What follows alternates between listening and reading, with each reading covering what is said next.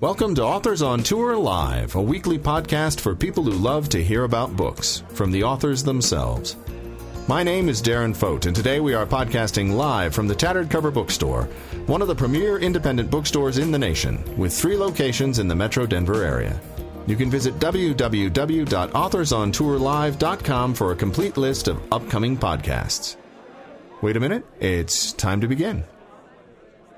Johnny Evison is one of my favorite authors, and I introduced his book, West of Here, and fell in love with it, and then came Revised Fundamentals of Caregiving, which I almost recommend weekly, and it's going to be a movie soon, but it's still one of my most favorite books of all time.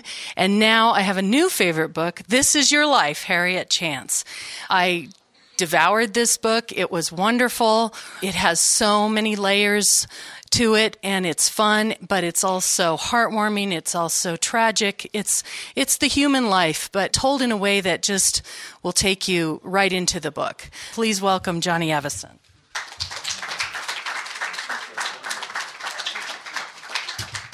Thanks for coming out. So, when I was 17 years old, I went and I moved from Seattle, Washington, down to Sunnyvale, California, to go live in a senior citizen motor court with my grandmother, who was agoraphobic. And the idea was that I was going to start taking community college classes, and I was going to be her caregiver. You know, later in life, I would become a professional caregiver. But this was kind of my first experience with caregiving. She was about 80 years old at the time, but kind of an old 80. She drank about a half rack of Schaefer beer, tall boys a day, out of a straw, and smoked 2 packs of Pall Malls, and then just sat in a chair all day long with glaucoma in both eyes, and just kind of stared in the direction of the television.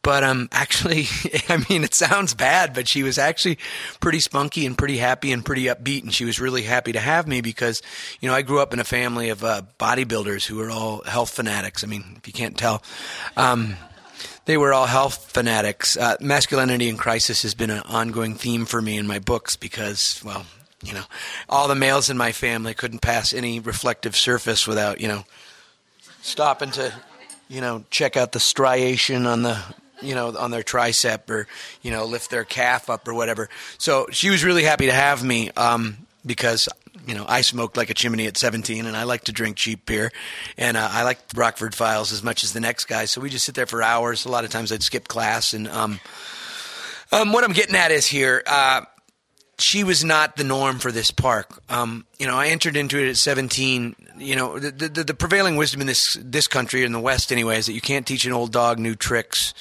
And there's been there was a concerted effort on the part of advertisers and programmers about, you know, I'd say about 25, 30 years ago, to just stop paying attention to the greatest generation, even though they were still the biggest money demo, you know, still had more disposable income than anybody. The wisdom was that you can't change them. You know, their brand loyalty is too strong, so we're going to stop throwing money at them. We're going to stop advertising towards them. We're going to stop programming towards them. And so, you know, gone went Golden Girls, and gone went Matlock. And my experience at 17 living in this park was quite the opposite, though. I mean, aside from my grandma, who was sort of, you know, stunted because of her condition and so forth, I'd say, you know, at least half of the women in this senior citizen motorhome park were widows who had, you know, recent widows who had survived their husbands. And I was, you know, I've been thinking about this for 30 years because I was really inspired at watching these women in their late 70s and early 80s totally reinvent themselves, you know, change their whole political ideologies, you know, 80-year-old women starting to, you know, join community theater and things like that. And so, you know, when I kind of conceived of this novel, which I've been kind of carrying around for a long time, I sort of conceived of it as a coming of old age. Because my first novel, All About Lulu, was a coming of age novel. And my third novel, Revised Fundamentals of Caregiving, I would characterize as sort of a coming of middle age novel. And so this sort of repeats finishes the life cycle. This is sort of a coming of old age novel. I said I have masculinity in crisis as a theme of mine, but really I only have one sort of overarching theme in all my books, as different as they are. And every time I write a book, a critic is really quick to point out that it's a departure from my last book. But really I only have one theme, and that's reinvention. Because I have to believe we can change. I have to believe that we can reinvent ourselves and sort of inch our way towards some sort of self-realization and become better, more expansive people, with our, 7 to 9 decades here on Earth, whatever we're lucky enough to get. So, what did I write? I'll just say, I'll read, also I was raised exclusively by women because my dad left me when I was about 9 years old, and my brothers had all moved out, and so I was raised, pretty much exclusively by my sisters and my mom, and then later, lived with my grandmother. But what I said about this book, just because it's probably a little more, I probably said it better here than I'm going to say it out loud.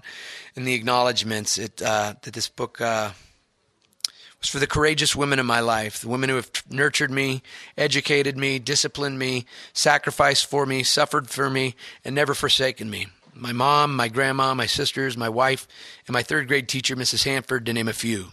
The women who have often settled for less, the women who have never quite gotten their fair share, who have soldiered on in the face of inequity, frustration, and even despair, who have forgiven beyond reasonable measure, absorbed beyond reasonable expectation, and given with no promise of recompense.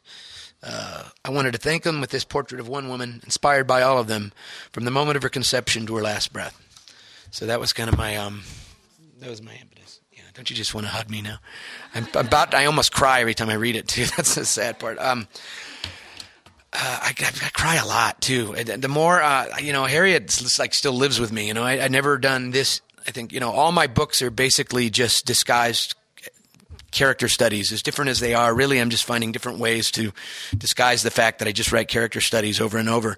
And with West of Here, I went so far as to, have 48 limited points of view tell the story, and I had a bifurcated timeline by 120 years and this big magical realist streak. But really, it was just a character study of one town. It was just a character study of place. And but never, I don't think, have I invested so much in just one character, and so my MO as a novelist is just to really just get out of my own way.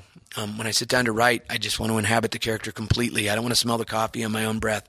I don't want my character to be my galley slave. I don't want to move them around to suit my purposes and themes. I inhabit them, and then just let them lead me through the narrative landscape. And I never really risk getting lost, because the way I frame character is the same way as I characterize story. Is that there's these two signposts, and one of them is this is your reality. This is the character right here. Here's their birth order, and this is how old they are, and this is their job, and this is where they live, and this is their idealized reality over here. This is the person they want to be. And so my characters by the end of a novel usually get to about here. But that's something. Like Crigg's probably the hero of West of Here, and all he does after 600 pages is quit smoking pot and move to Aberdeen. But for Crigg, that's kind of a big step, and I think it's enough to be hopeful.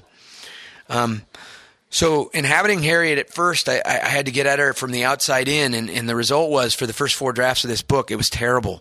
It was stultifyingly linear and suffocating. And in fact, when I had my first editorial conversation with my editor, he was like, well, I don't like Harriet.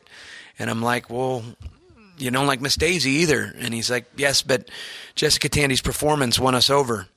And that's when I had my aha moment with this book. And I always have an aha moment with a book, but generally it's when you're composing the first draft and you're working your way through the narrative arc for the first time, you realize, this is what I'm doing. And then you go back and get rid of the first 75 pages and reverse engineer everything you figured out.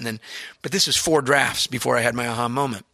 And what it was that line about Jessica Tandy's performance. I realized I had taken myself so far out of it because I don't want to be authorial. I want to give the character. I want to give a genuine experience to the reader. But I had taken myself so far out of it as a writer and a voice that it was just. I used just such a small aperture that it was just suffocating. I was just like, Harriet pads to the kitchen in her slippers and puts the tea water on to boil and looks at the window and thinks about something that happened in 1958. And then the water starts to hiss and Harriet, stacks some envelopes on the thing, and then she pours it, because I just watched my mom's life become so small. And so I was getting at Harriet from the outside in and just sort of having this sort of objective reportage on her life. Because like my mom is the same age as Harriet, born the same year. And I'm like, Mom, come over and see the kids today. She lives a mile away. And she's like, well, I got to wash my hair. And I'm like, okay. I mean, that's a day for my mom now. And so, I started to get at Harriet that way, and it was just really laying there. And then I had my aha moment and realized that I'd really missed a great opportunity with this novel, because all my narratives are fractured. I don't like linear timelines. I go out of my way to tell the story in a nonlinear way because I think it's more interesting. But here we're dealing with memory and reflection and association, three very nonlinear processes. So this was the perfect opportunity to write a nonlinear narrative. And so I kind of conceived of, I take the title from the old show that some of you will remember, maybe you too, a couple of people, maybe, most of them not, where this guy, and it was schmaltzy and much more romantic than my voice, but it was a starting point. And the host, Ralph Edwards, and I just remember it because it was still in syndication when I was a kid. The host, Ralph Edwards, would bring somebody on, usually like a celebrity or something like that, and they would fly people in and surprise him, and they would narrate his life. But I wanted my voice to be much more menacing and less sentimental than that. And I really kind of dug down deeper and really started this is a long explanation, sorry. I really have no control. This is another reason I write, because I can edit myself. I can't do that once I start talking. And so I wanted this to be Harriet telling her own story the way she might have told it if everything that happened in her life didn't happen. It's Harriet's idealized self telling this story. So the book then had two narrative voices. One, which is the second person voice, which is Harriet kind of talking to herself from her idealized self. And then there was the third person coverage of Harriet's, the week leading up to the cruise and then the 7-day cruise.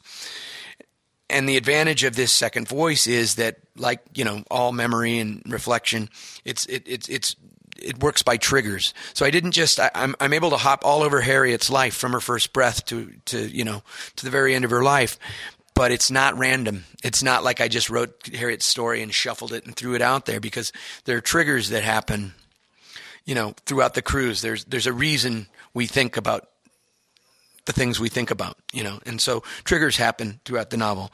So all of this is a long way of explaining that these two voices work as a companion together to make the novel revelatory at almost every juncture. Every time two of these chapters sort of work together, the reader has a revelation that forces them to sort of recontextualize everything they already know about Harriet.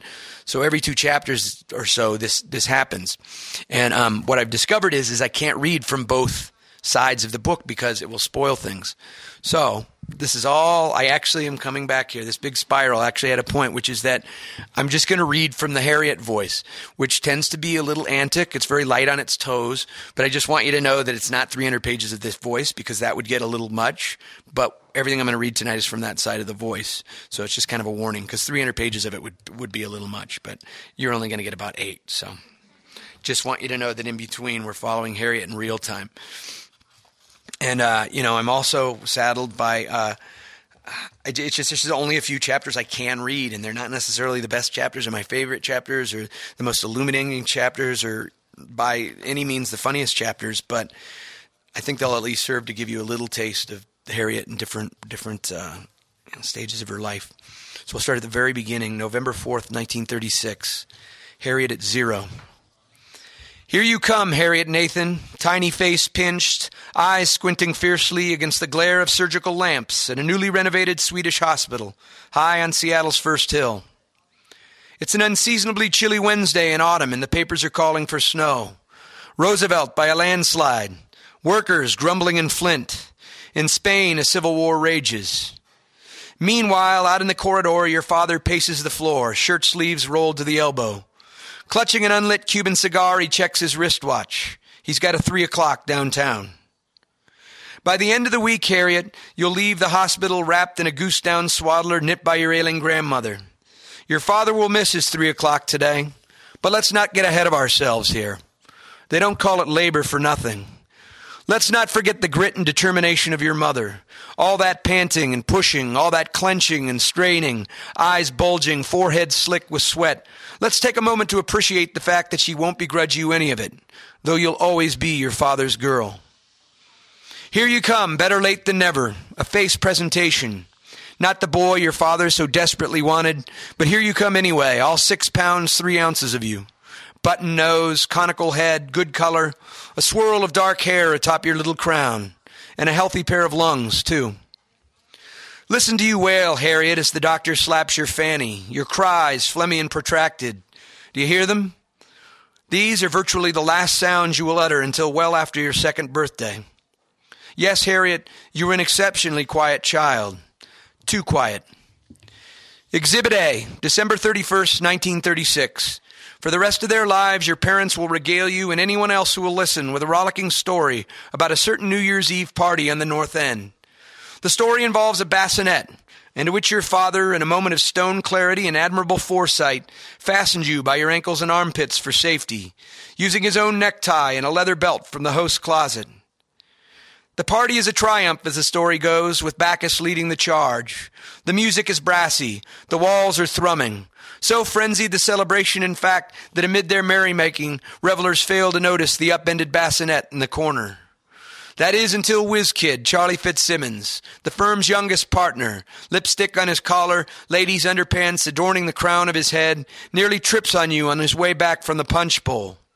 It will not be the last time Charlie Fitzsimmons takes notice of you. "Would you look at that glass of milk?" he shouts. For an instant, the party is struck dumb as everyone turns their attention to the corner. "Look at Harriman Nathan's girl. She'll make a hell of a judge," observes Charlie. And of course, hilarity ensues. The story never fails, and you're the punchline, Harriet. There you are, for God only knows how long, upside down, your poker face turning from red to blue to purple, your little gray eyes gazing impassively at the world as your parents ring in a prosperous 1937. You never made a peep. This is your life, Harriet. The beginning, anyway. September 9th, 1957. Harriet at 20. Look at you, Harriet, a grown woman. No longer a glass of milk, but a tall drink of water. Okay, not so tall. Maybe a little on the squat side. Maybe a little pudgy to hear your mother tell it. But your hygiene is fastidious. Your bouffant is formidable. And you're still quiet, which makes you popular among lawyers and men alike. But you've no time for men. You're a professional. Marriage is one negotiation that can wait. First, your own apartment, an automobile, a promotion. The sky's the limit. Here you are, Harriet, at 4th and Union, top floor, just 3 months removed from your associate's degree. And not your father's firm, either. Sure, you had a push, a few advantages in life, but basically you got here on your own. No, you'll never be a lawyer, but a crack legal assistant is not out of the question. You love your job. Okay, maybe love is strong. But prepping documents, writing summaries, filing motions, all of it agrees with you. Look at you, downtown girl, chic but pragmatic, shopping at Frederick and Nelson, lunching at the Continental Buffet. Let's be honest, though. Let's talk about the problem that has no name. All these years later, they're still slapping your fanny. Your salary doesn't stretch that far. The work is exhausting. As both a woman and an assistant, you're expected to work harder. And for what? A string of pearls, a sleek automobile, a slap on the can from a junior partner. It'll be 6 more years before Frieden exposes the feminine mystique. 12 more before Yoko Ono proclaims woman as the nigger of the world. But by God, Harriet Chance, you're determined to buck your disadvantages. Okay, maybe determine's a bit strong. How about resign to them? The least you can do is achieve independence. Tackle adulthood on your own terms. Put that associate's degree to some purpose. Make a name for yourself, Harriet Nathan. The truth you're not telling anyone, especially not your father, is that amid the administrative whirlwind of the office, the hustle and bustle of downtown, the ceaseless tedium of legal research, you yearn for something less exhausting. For stability, predictability, and yes, a Christmas hearth festooned with stockings. You yearn too, Harriet, for a man. Come on, admit it. So what is it about this new young building superintendent that catches your attention in the hallway upon your return from lunch? As he explains to your boss in layman's terms, even you can understand the difference between AC and DC. Surely it's not his stature. He's 2 inches shorter than you. And as it turns out, he's not all that young at 33. There is, however, a squareness to his shoulders, a symmetry to his face, a quiet confidence in his bearing. Not just the firm, but the whole building. All that concrete and steel, all that electricity, all that plumbing is reliant upon his capability. And you're not alone. The whole office is impressed by his confidence, charmed by his forthrightness. Even the partners, those pompous autocrats bulging at the waist, those experts who defer to no one, treat this man as an equal. But here's the thing. Tending an elevator, a fan, a heating duct, in his neatly creased work trousers, pen-like clutched between his teeth, as he reaches for his tool belt, exposing the gray Semper Fi tattoo on his inside wrist, he strikes you as more than their equal. Harriet Nathan, meet Bernard Chance, your Valentine for 1957. Okay, we'll skip way ahead now. October 1st, 2013, Harriet at 76. You're still calling Deer Park the new cinema, though they've been there for years. Look at that adorable couple down front, the ones who brought their own popcorn. The little hunchback with the crooked lipstick, and the scarecrow and the yellow pants and the marine cap. Look at them, arm in arm, gimping down the aisle, quibbling over where to sit. Why, it's Mr. and Mrs. Bernard Chance, looking to all the world like a perfectly matched pair. Yes, 54 years of cohabitation as the two of you behaving like bookends. Perfectly matched opposing supports, forced by proximity into cooperation. And really that's no small accomplishment, Harriet, so go easy on yourself the rest of the way. The rest could have happened to anybody. The movie is forgettable, as in you couldn't remember it if you had to. Something Irish or about Ireland with a guy and a girl, but that's not the point.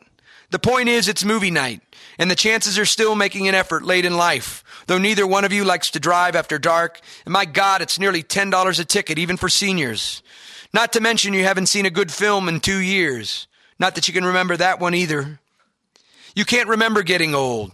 You can't remember when exactly you started carrying umbrellas just in case, when you started scheduling your weekly hair washings, oversalting your food, or reusing Ziploc bags. It happened gradually. The years just wore you away, dulled your edges, leached the color from your face, and flattened you out like river rocks. Again, not the point. The point, not to belabor it, is this. You're old, sapless and enfeebled, especially Bernard. And yet, you're still trying, both of you, still able. The world shakes its fist and rolls its eyes at you as you gum up traffic and slow down lines and pay for every blasted thing in exact change. But by God, the Chances are not about to cloister themselves at home with their cream corn and their network television. No. They're still out there wrestling with the world at large, still going toe-to-toe with progress, still absorbing change, slowly. But when you turn to Bernard in the glow of the credits, expecting to share his vague disenchantment with the evening's lukewarm cinematic fare, he looks dazed and frightened, and something else, unreachable. Dear, you say, are you okay? Yes, fine, he assures you, but his tongue is heavy, and he sounds a million miles away, and he's slow to rise from his seat, and it's not a cautious slow. You reason that he must have nodded off during the film. Heaven knows you almost did. And that the sleep state has left him disoriented. On the trip home, in spite of time-worn custom, you do the driving. And he doesn't make a fuss over the fact. In the passenger seat, he slumps in silence, and by no means a thoughtful silence. Something smells like urine. At some point during that forgettable movie, Harriet, your husband has forgotten a great deal more. This is your life, Harriet Chance, falling off a cliff. Only later will you discover that Bernard has had an event.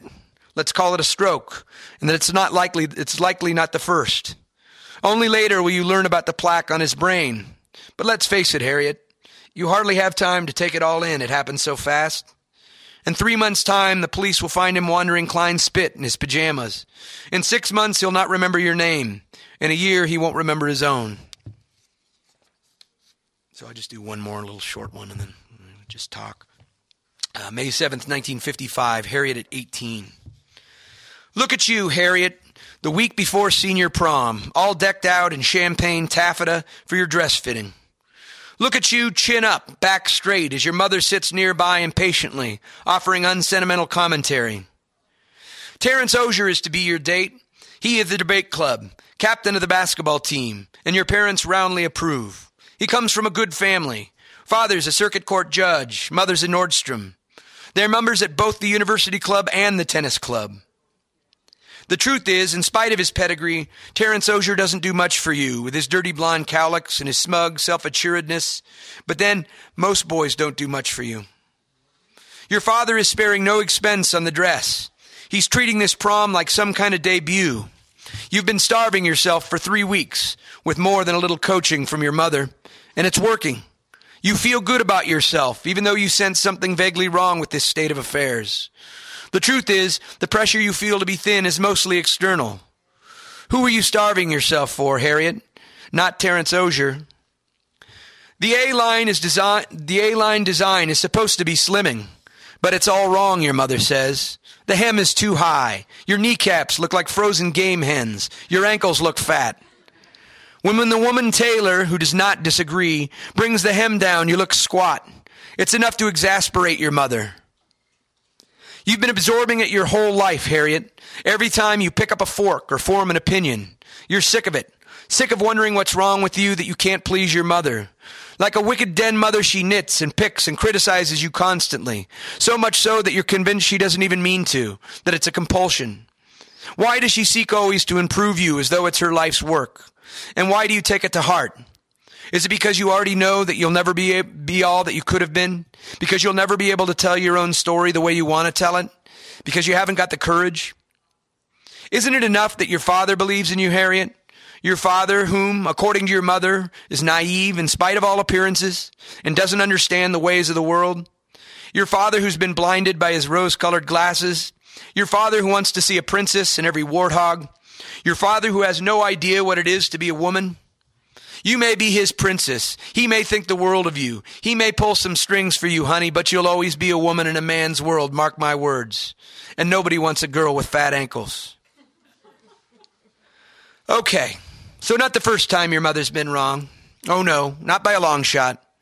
Turns out Terrence Osier doesn't give a whit about fat ankles. Terrence Osier is primarily interested in breasts. He spends 40 minutes after the dance, all chin and elbows, groping to get at your ample pair in the back seat of the green and yellow Chevy Bel Air his parents bought him. But not before Terrence wins a debate on the subject, which is, let's be honest, brief. Not that you have any interest in being fondled, rather because you always aim to please, Harriet. The fact is, any sort of petting makes you vastly uncomfortable. Alas, the tiny expensive zipper on that dress only buys you 5 minutes. But lucky for you, Terrence Osier is far from adept at the art of unclasping brasiers. Not as fast as some, with a little more experience. Or you might not have escaped with what was left of your dignity. The takeaway here, Harriet, is that there's nothing wrong with you. You've got big ankles and an unhappy mother. You're versatile and absorbent. You can do a lot with that, as a woman or a paper towel. So what are you waiting for, child? This is your life, Harriet. Go out and get it. Okay, so you see what I mean? It's not 300 pages of that. That would be kind of exhausting, I think. There's I'd say 70% of the book is actually the real-time, third-person reportage of Harriet's. And see, like all those, I wish I could read more. I wish I could, but I just can't, or I'll just spoil things. I already spoiled Bernard's, Alzheimer's, but. So, has anybody got anywhere they'd like to start talking? Please. I'll just sit here and spiral without you. I'm tired. Lisa mentioned that Fundamentals are going to be a movie. Yeah. Sure. Yeah. I think the movie will premiere probably at Sundance in February of next year, and then I don't know when the studio release would be. I really had very little to do with it. I didn't write the screenplay. I had no interest in writing the screenplay. Rob Burnett from Worldwide Pants, Letterman's production company, wrote it and directed it, and Donna Gigliotti, who just did Silver Linings Playbook, produced it. And Paul Rudd ostensibly plays me, which is awesome because he's better looking, funnier, and everyone likes him. I've just tried to have a healthy attitude about this. I didn't want to be a precious artist about it. And the dictates between a 300-page novel and a 2-hour film are just so radically different that I don't know how they could ever do a book justice, frankly. I thought One Flew Over the Cuckoo's Nest was a pretty great movie. And guess what? Ken Kesey hated it, because he was being kind of precious about it. He thought, he didn't have his first person narrative, but, short of putting a hat brim on a camera lens, I don't know really how you're going to achieve that in film. So I just look at this as something I've been peripherally involved with and got paid handsomely for, and they've been nice enough. I got to go down on set and consult some, and everybody's been very gracious. I got to meet all the cast and everything, and so when I sit down to see it, I'm not going to really I don't really have a sense of propriety over it. Like, what did they change? I mean, I know that there are a few characters written out, and I'm sure that I read a script years ago, but I think it'll probably start about 30% into the book because Hollywood loves a road movie. So I've already swallowed all those pills, and I think I saw that the relationship between Paul Rudd and Craig Roberts is amazing. I mean, I think they've really got the repartee that will do the book justice, and I just, I think I'm going to have a good time with it no matter what.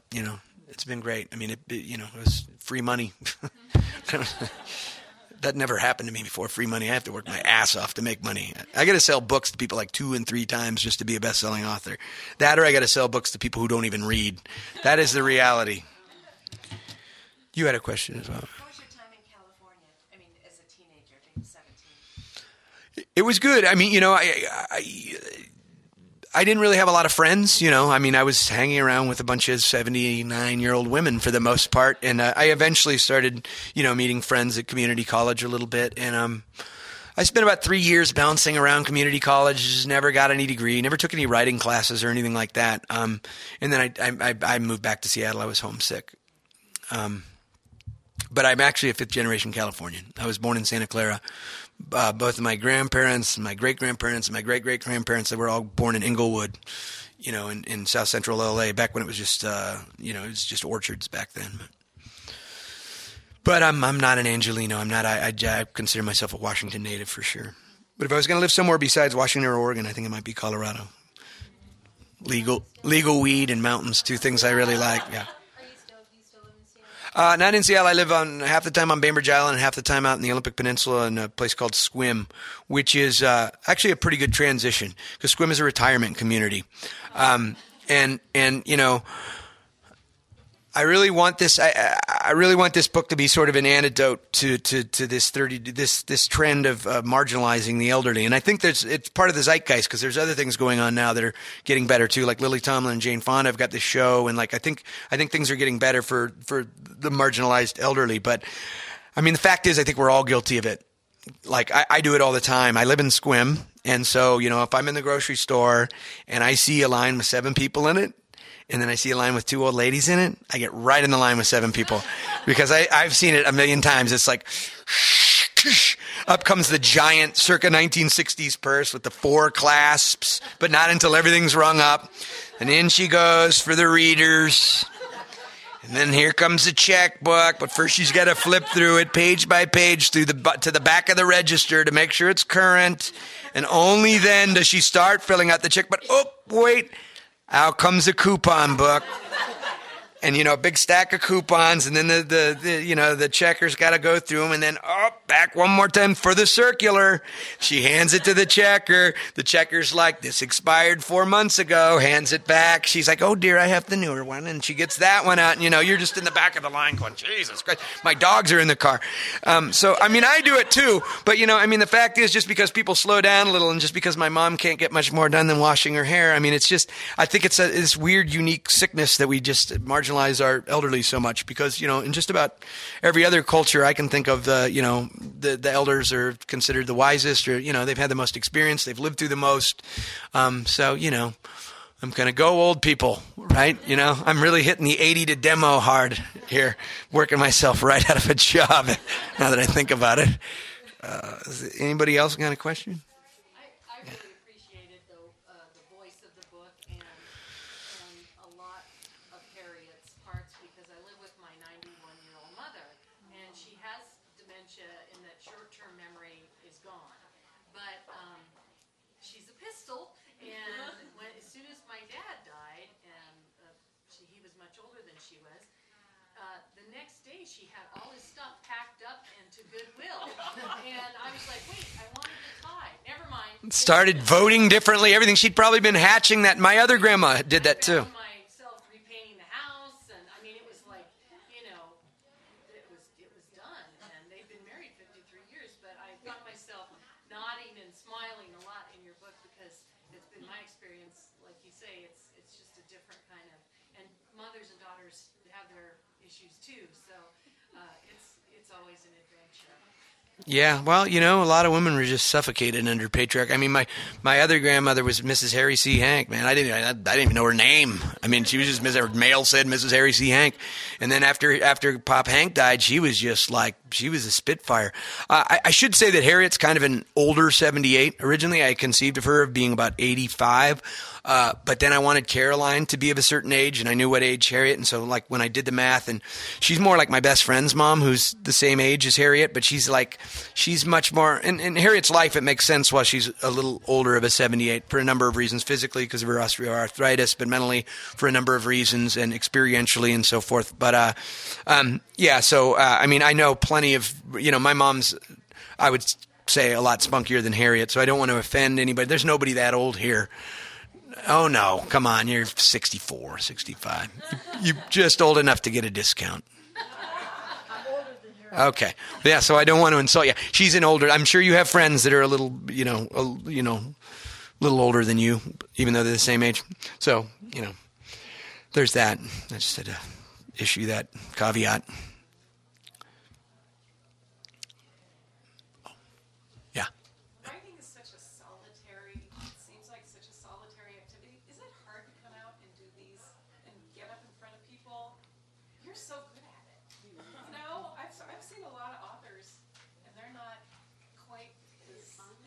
Well, I grew up in bands. I was in punk bands when I was like 13. I was touring the West Coast in punk bands and stuff. A lot of my bandmates went on to, Stoney went on to Pearl Jam, and Ben went on to Soundgarden, and had a band with Steve Turner and Mark Arm from Bud Honey. And so I was used to being on stage. I don't love it. I like this because I get to continue the conversation. The whole act of conceit in writing a novel is just, it's just a desperate cry to connect. And, I look at the reader as my collaborator. I feel like the reader's got to do everything I do backwards and heels. And so, you guys are all readers. So like I'm talking to the end user and my collaborators. So like it's actually a good opportunity for me. If I can get people before they read the book and I can charm them, then they'll buy 2 or 3 books too. It has advantages. It gets exhausting. This is my 15th city in 15 days. I've done 17 events in 15 days. And just about every city, don't anyone try to get me drunk tonight, please. I'm just glad because almost everywhere I go, I've got like some sort of old friend or some bookseller with a wild hair up their ass that needs to take me out. And it's like every night I close down a bar and then I got to get up at 4:30 to 6:30 in the morning and get to an airport, and I'm just kind of a wreck. I'm doing good tonight because I got home early in Boulder last night, and I'm going to try to make that a trend and try to get home, kind of early tonight. So that part of it, and I miss my kids. If I was 28 and single, this would be heaven. If I was 28 and single, I'd never come home. I would love it. But I got 2 young kids. I got a 2.5-year-old and a 6-year-old, and I miss them after 2 days, it's just, scrolling through pictures of them on the phone and getting kind of sad. I just hope I make it. I mean, my liver. I mean, I gotta make some lifestyle changes, I think, because really, I would characterize myself as a heavy drinker, but not the. I don't have the alcoholic pathology like the vicious cycles. It actually, is really good for me. I feel I don't have the cycle of guilt in the morning when I wake up after a bender. I actually feel like I feel redeemed.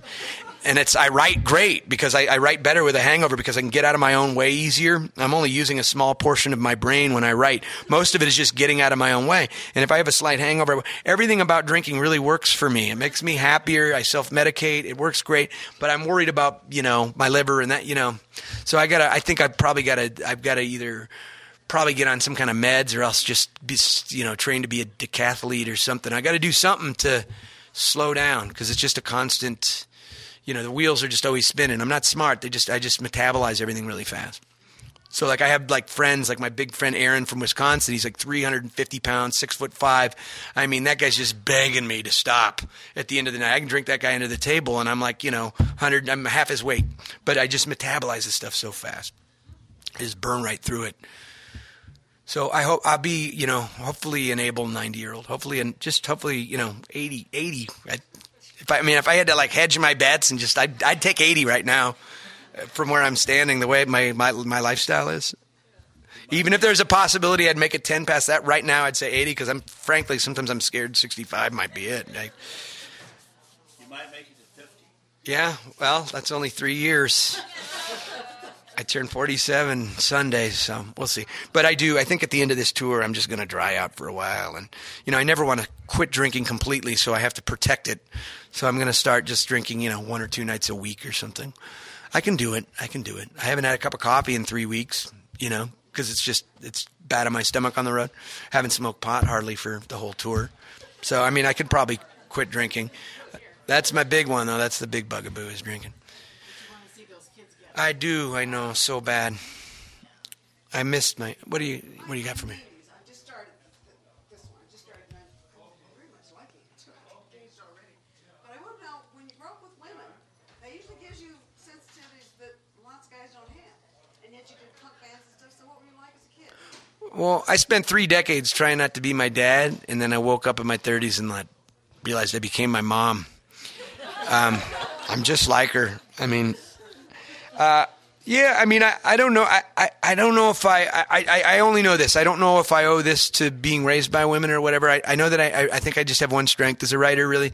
I don't really consider myself all that lyrical, or definitely not that intelligent, or I'm not a high concept guy with my storylines, but I'm very empathic. I'm very good at just being able to jump through the empathic window and actually inhabit other characters.